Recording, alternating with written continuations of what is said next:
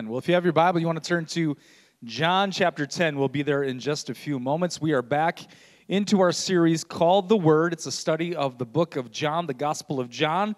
And it's funny, I was doing some research over the last couple of weeks. I ran into, many of you know that I use a commentary for this series by D.A. Carson. I actually ran into a video by him, a video teaching on the Gospels, and specifically on the Gospel of John.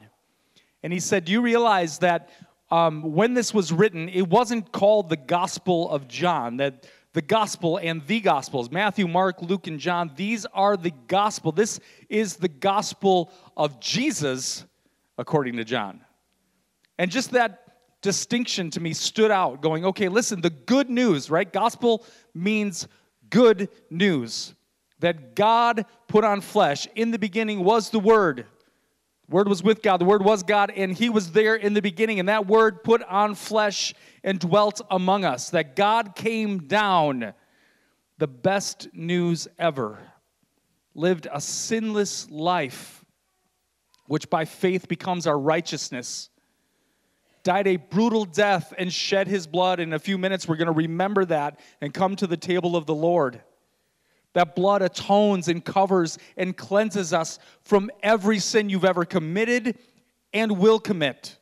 It is that sufficient and full. And so this gospel, this good news, to those who would hear the voice of the one who calls, to hear the voice of the good shepherd and follow Him, put their faith in Him, that all of that good news becomes our good news and our salvation.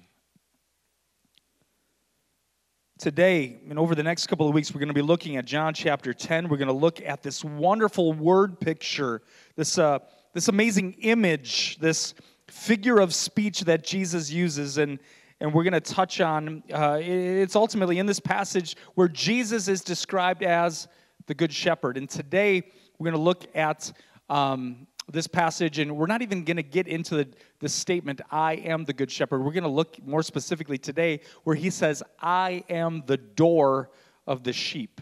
Okay, we're going to look at that. But before we get there, let's go back a little bit. Sometimes it's tough just to jump back into a text when you've been away from it for so long, or even in your own Bible study at home. Do you guys ever have that where you open up your Bible and you just start reading at the next chapter and you're like, okay, where am I again? Like, where was I? Like, what did I read yesterday? How does this work together? So let's jump back a little bit. Let's look at chapter 9, right? We have the man who was born blind. He was born this way. He was not afflicted later in life, but he was born this way. And his disciples ask Jesus, all right, Jesus, who sinned that this man is this way? Was it his parents or is it himself? Who sinned? And Jesus declares neither. But it's that the works of God might be displayed in him, that the glory of God might be displayed in him. And so you get through that wonderful miracle where He heals the man, and then now you have the Pharisees who are investigating. Remember, over the last few chapters, Jesus and the Pharisees are definitely at odds. Jesus is doing things and pushing buttons of the Pharisees. There is division that is growing, and there's anger. They want Him gone. They want Him dead. So we get to the end of John chapter 9. Let's look at these last few verses as we get into chapter 10. It says this in verse 24.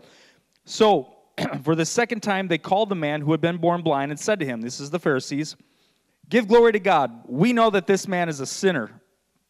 And he answered, whether he's a sinner, I do not know. One thing I do know, that though I was blind, now I see. They said to him, what did he do to you? How did he open your eyes? He answered them, I have already told you. I told you already, and you would not listen. Why do you want to hear it again? Do you also want to become his disciples? Oh, man, could you imagine them just getting, how dare you say that? And they reviled him, it says in verse 28, saying, you are his disciple, but we are disciples of Moses. We know that God has spoken to Moses, but as for this man, we do not know where he comes from. The man answered, why, this is an amazing thing! Exclamation point.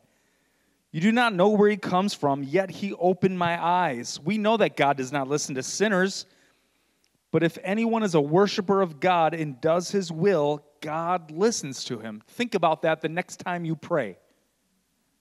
Okay, God listens. He's not up there with a deaf ear towards his people. Never since the world began has it been heard that anyone opened the eyes of a man born blind. If this man were not from God, he could do nothing. This is the man's testimony. What a wonderful testimony. They answered him, you were born in utter sin, and you would teach us? And they cast him out. Okay, they cast him out of the synagogue. Jesus heard that they had cast him out, and having found him, he said, so Jesus goes and he seeks out the man. He says, do you believe in the Son of Man? And the man says, and who is he, sir, that I might believe in him? Jesus said, you have seen him, and it is he who is speaking to you. Right? He opened his eyes so that he might see him. He opened his eyes that he might behold him as the Christ, and he speaks to him. Verse 38, he said, Lord, I believe. And he worshiped him. Jesus said, for judgment I came into the world that those who do not see may see, and those who see may become blind. Verse 40, some of the Pharisees near him heard these things and said to him, are we also blind? And Jesus said, if you were blind, you would have no guilt. But now that you say we see, your guilt remains. What a statement. Like I said, Jesus has been intentionally doing things, miraculous things, and doing these things on specific days, on a day like the Sabbath, the holy day, the Lord's Day, and it shakes up, it stirs up the Pharisees, shakes up their religious piety, causes division between Christ and the Pharisees, or at least it makes that actual division plainly seen. So then we continue on in chapter 10 today. Remember, your scriptures, your Bible that you hold in your hand, it originally didn't have chapter marks in it. This was a gospel. This was a letter. This was written all as one piece. And so as we read into this, take everything we just read into consideration. Jesus asserting himself as God. Jesus asserting himself as the Messiah, as the one in whom all of Israel hopes. And so let's read our text together today. It says this, truly, truly, I say to you, he who does not enter the sheepfold by the door, but climbs in another way, that man is a thief and a robber. But he who enters by the door is the shepherd of the sheep. To him the gatekeeper opens. The sheep hear his voice, and he calls his own sheep by name and leads them out.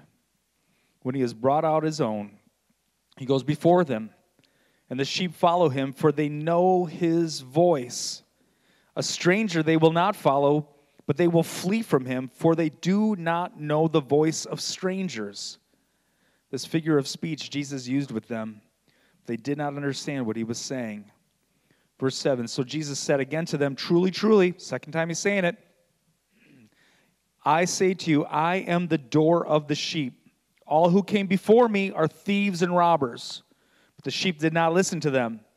I am the door. If anyone enters by me, he will be saved and will go in and out and find pasture. The thief comes only to steal, kill, and destroy.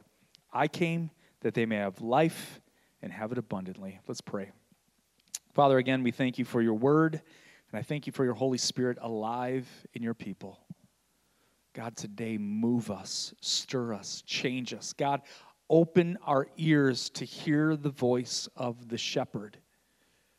And God, open our ears and give us discernment, God, to know the voice of strangers and to flee. God, that we would not follow anyone but the shepherd of our souls, the one who found us and rescued us, the one who leads us into pastures, who leads us beside still waters. God, let us alone follow the voice of you, our shepherd.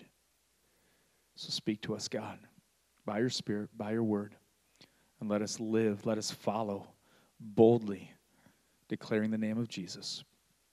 Amen.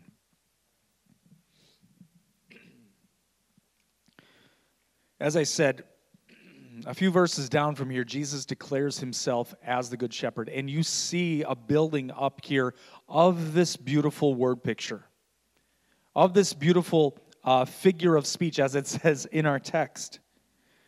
Jesus is about to plainly call himself the Good Shepherd of the sheep. And we'll look at that a little deeper next week. But even in these first few verses, like in verses 2 and 3, it says, "But he who enters by the door is the shepherd of the sheep. To him the gatekeeper opens, and the sheep hear his voice, and he calls his own sheep by his name and leads them out."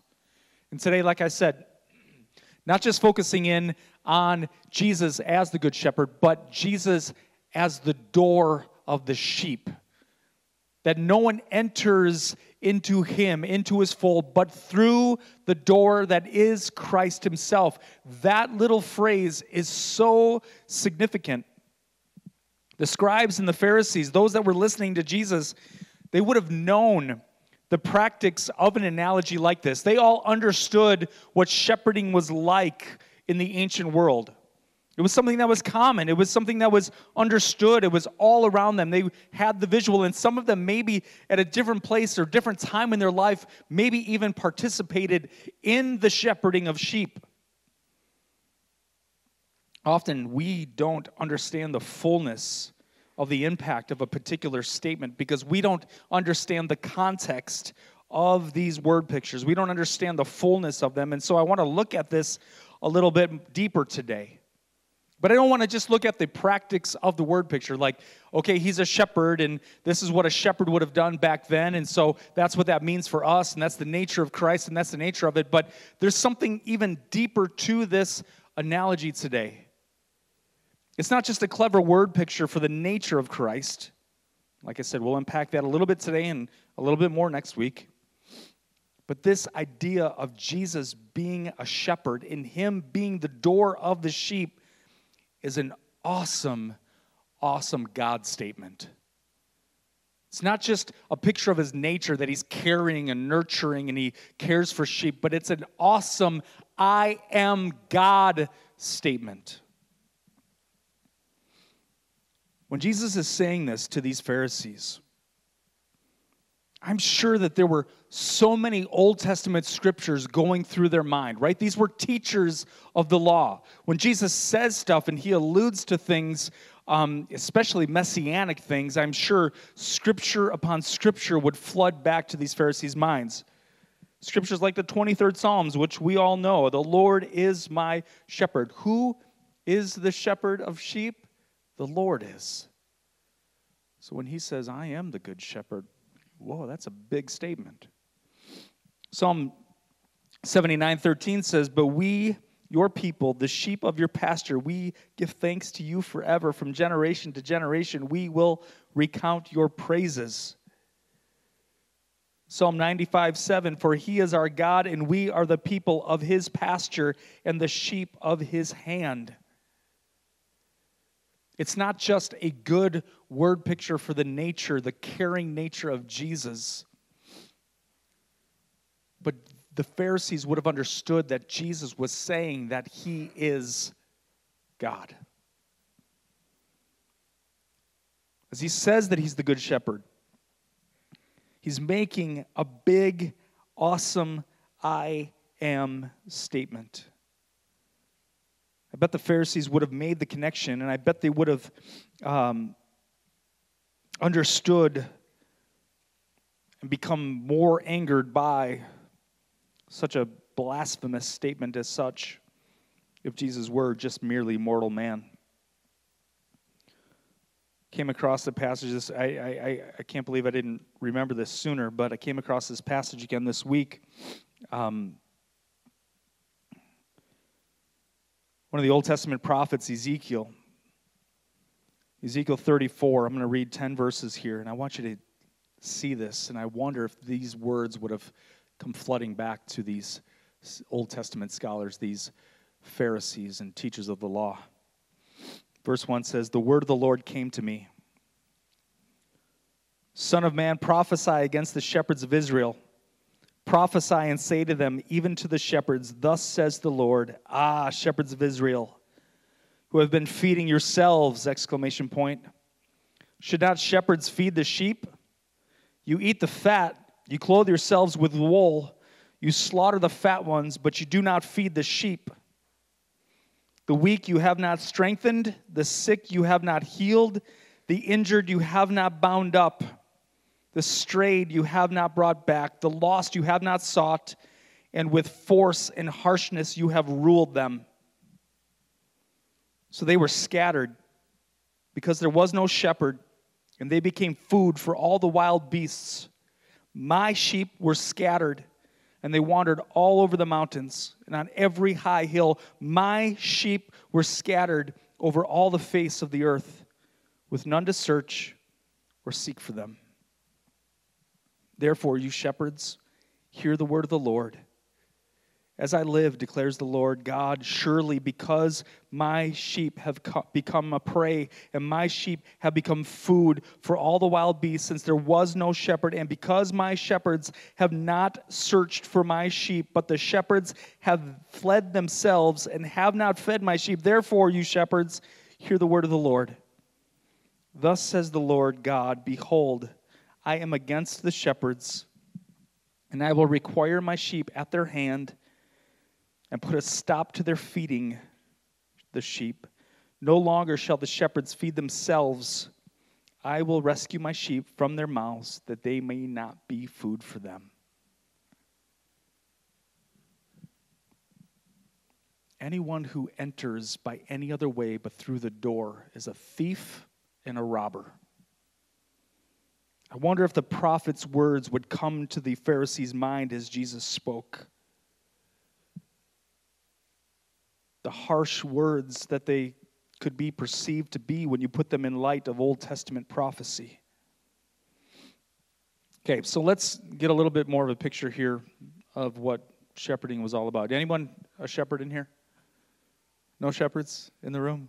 It's funny, though, because about 3 years ago, we had someone in our congregation who had extensive experience shepherding sheep, and we were talking about some of these analogies, and he's like, it's so true. When it says that a shepherd, like the sheep know the voice of the shepherd, so true.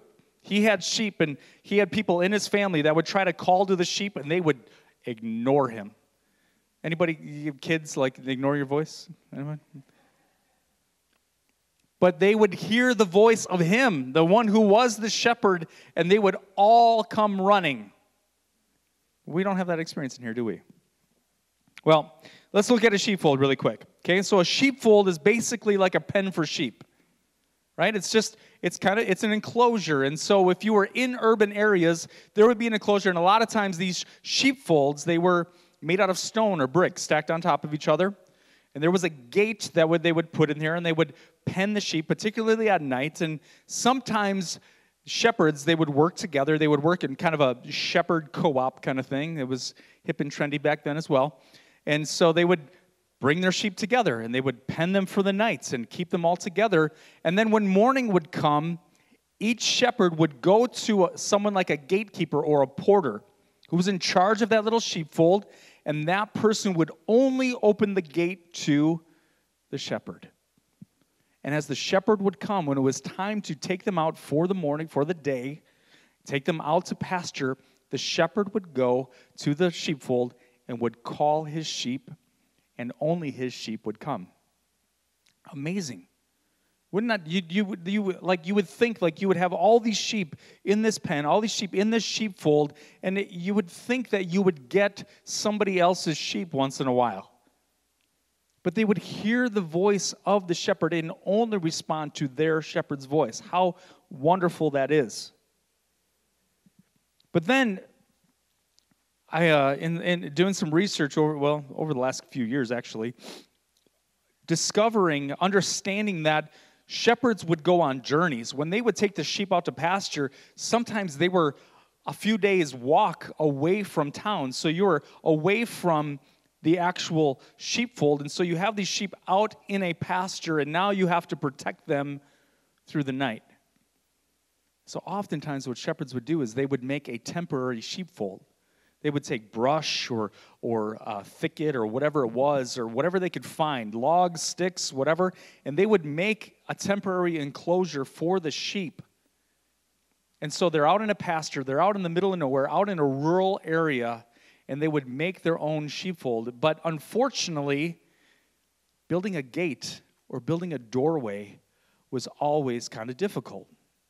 And so you would stack up brush and whatever, you'd make kind of a circular thing, but then there would be an opening that would need to be guarded. And so the shepherd of the sheep himself would often lay in that opening. He would essentially be the door to the sheepfold in those remote areas. So if anything were to come against those sheep, they would have to go through the shepherd. For me, like I think about that imagery.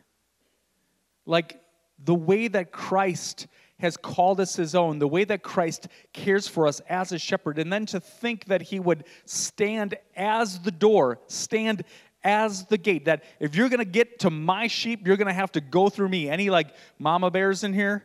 Like protective, like, you know, like if you got kids, you want to get to my kids, you got to go through me. I know you would, for sure. Absolutely. We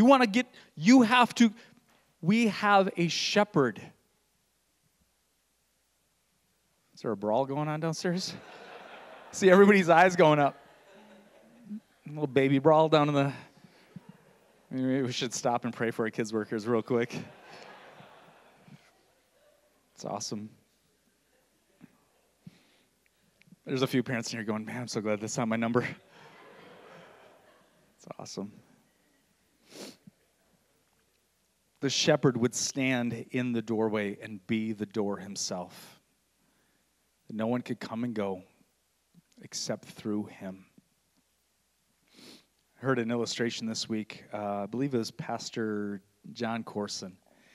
He was telling a story of somebody that he knew, and back, I think it was like in the 50s or 60s, went to Israel and was kind of just taking in the sights of the Holy Land and saw a shepherd out in a field, and this shepherd was driving the sheep, like kind of like a cowboy would drive cattle. Like it was harsh, and he was really harsh with these sheep, and he was pushing them and driving them, and it was. This guy was perplexed because he has this image, this biblical image of what a shepherd was like and the caring nature of a shepherd. And he's watching this guy just kind of beat these sheep and drive them so hard. And he stops and he looks at a local and he's like, what is with the shepherd? And the local says to him, that's not the shepherd, that's the butcher. I heard that story this week, and I thought to myself, what a cool pic. Like, when you think of the nature of Jesus, the nature of a shepherd, someone who would build a nice little structure to protect their sheep by night, but then also stand as the guard, stand as the door that no one could come in or leave except through him. The illustration that Jesus is using, this word picture, would have been so vibrant to the Pharisees, to these Pharisees who are questioning, to these Pharisees who are accusing. They would have been so familiar with this type of analogy. At the end of chapter 9, they asked, are we also blind? And Jesus gives them this picture, and unfortunately, they don't see, they don't understand. Jesus is the good shepherd, as we'll talk about more next week. His sheep do know his voice, and he calls them out and leads them into green pastures.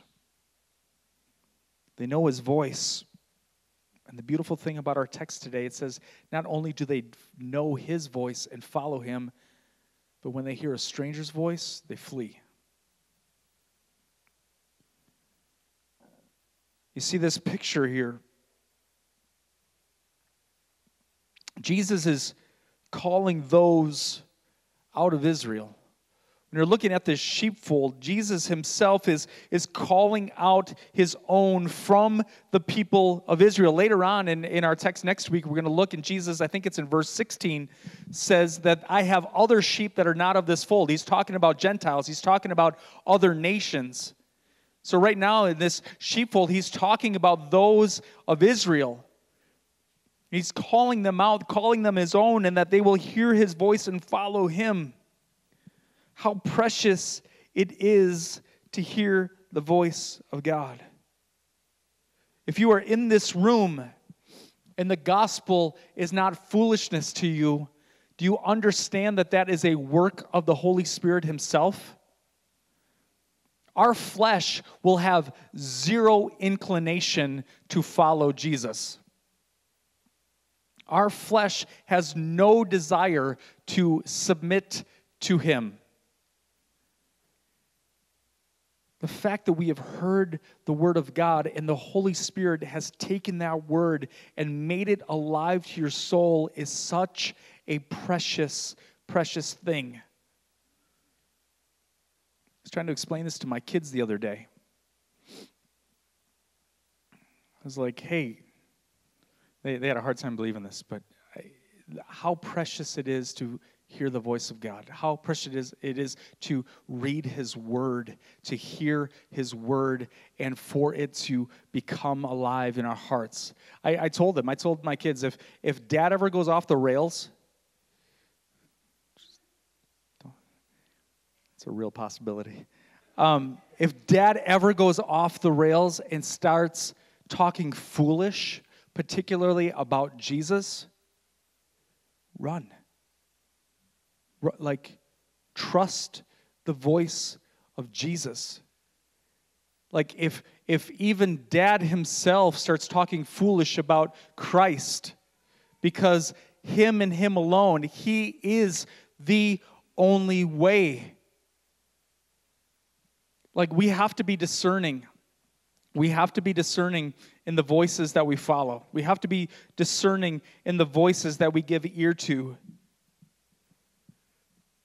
Anybody who comes in another way except through Christ, anybody who comes another way, all who came before me, they are just simply thieves and robbers. He's specifically talking about the Pharisees, of course, the teachers of the law.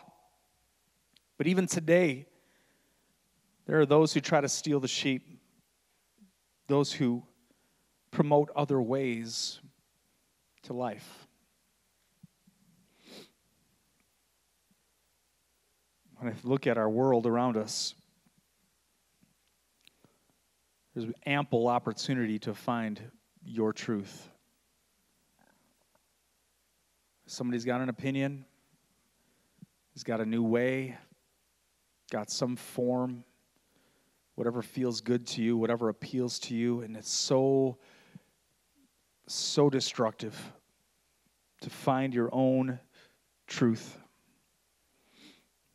There's plenty of teachers and preachers and leaders out there who promise you all this insight to make you more enlightened and to make you more woke, to lead you into life, but it's really about selfish indulgence.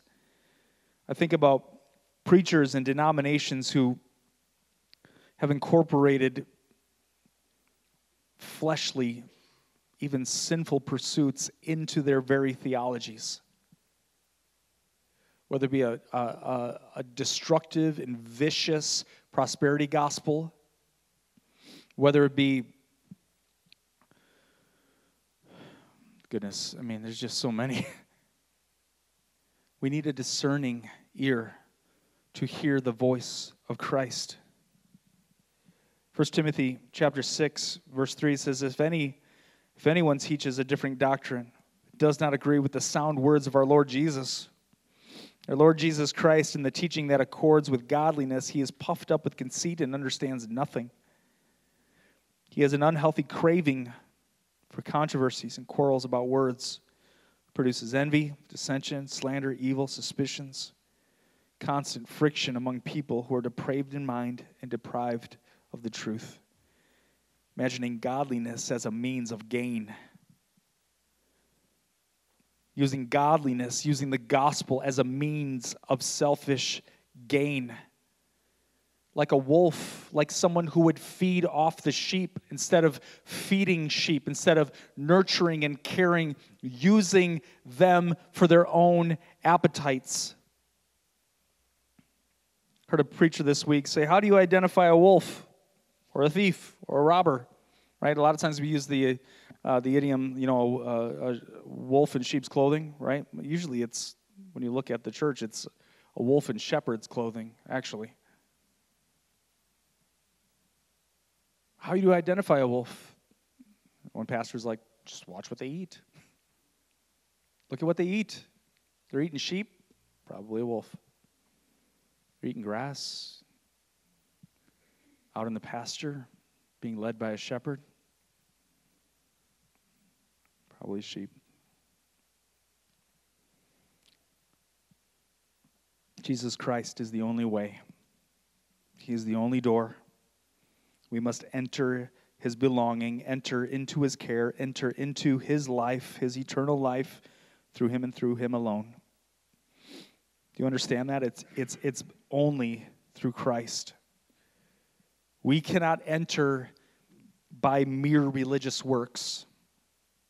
We cannot enter by mere religious doing.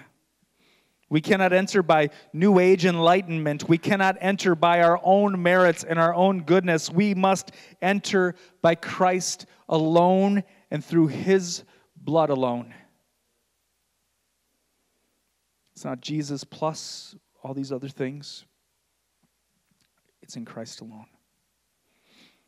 And today, if you hear his voice, the Holy Spirit has opened your ears and opened your eyes. If you hear him call you, if the Holy Spirit beckons you like the blind man, if he's opened your eyes to behold the good shepherd as the door, then rejoice. Because it's a blessed miracle that you do. It's a blessed miracle that you see. It's a blessed miracle that you hear. And that God would choose you. There is much to rejoice in. When he calls your name, enter by him, follow him, and receive the abundant life that he offers. Eternal life that the good shepherd offers his sheep. He leads them into green pastures. He leads them to still waters. He restores their souls, as it says in Psalm 23. Verse 10 of our text again says, the thief comes to only steal, kill, and destroy, but Christ came that they might have life and have it abundantly. Of course, that's eternal life, right? When you see him face to face at the end of our time here on earth, or if he comes back for his church, that there is a blessed hope of eternal life that is truly the most abundant form of life. But for us, even now,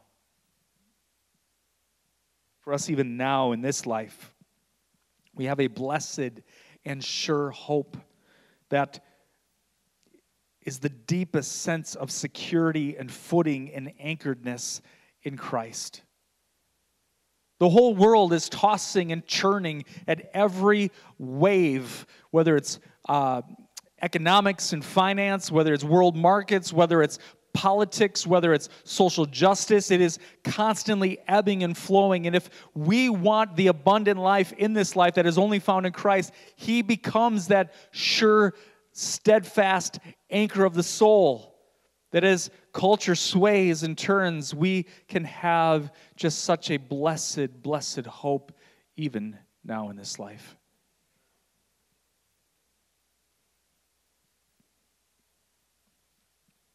There's a joy in this life when anchored in Christ.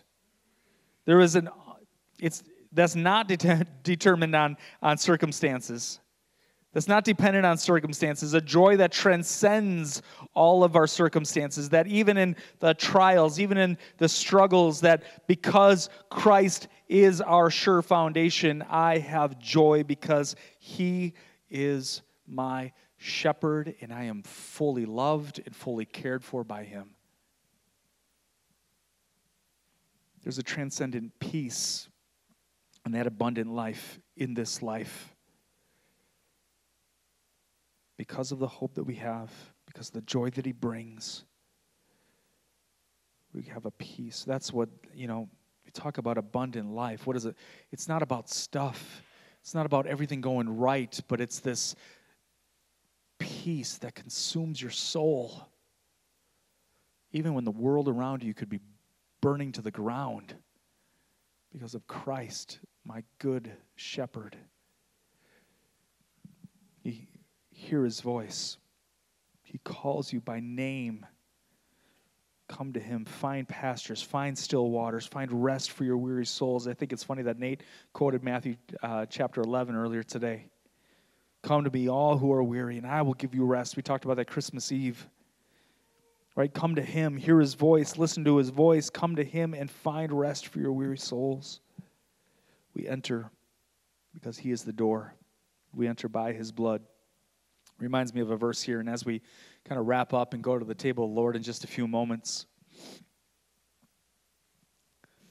was thinking about Hebrews quite a bit this week as well. Hebrews 10, Hebrews 12, Hebrews chapter 10, verse 19. It says, "Therefore, brothers, since we have confidence to enter the holy places by the blood of Jesus." Confidence to enter into the holy places by the blood of Jesus. That he is the only way that we have confidence. He is the only way that we have access. By the new and living way, verse 20, that he opened for us through the curtain, that is, through his flesh. And since we have a great priest over the house of God, let us draw near with a true heart in full assurance of faith, with our hearts sprinkled clean from an evil conscience, and our bodies washed with pure water. Let us hold fast the confession of our hope without wavering, for he who promised is faithful.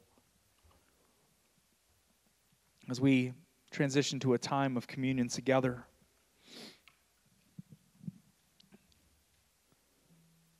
have you heard the voice of the shepherd call you? Have you heard the voice of the shepherd call you away from your sinful life and into him alone? There is no other way. There is no other access. He is the door of the sheep. So today, if you hear his voice, respond to your shepherd.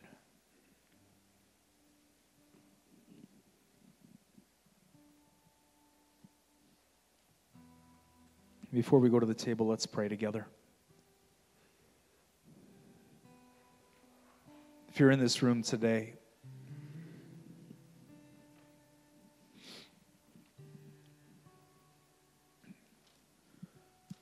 and you need salvation for your soul, you have not put your faith in Jesus before, today is the day for you to confess that and make that a reality.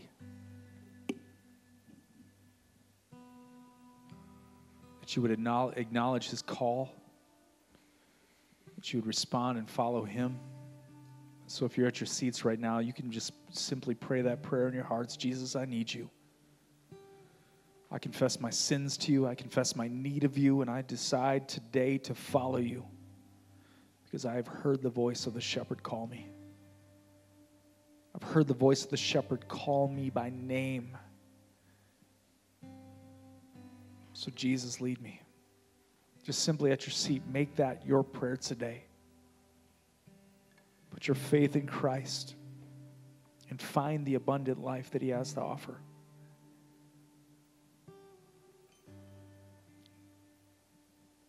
Today, if you're in this place,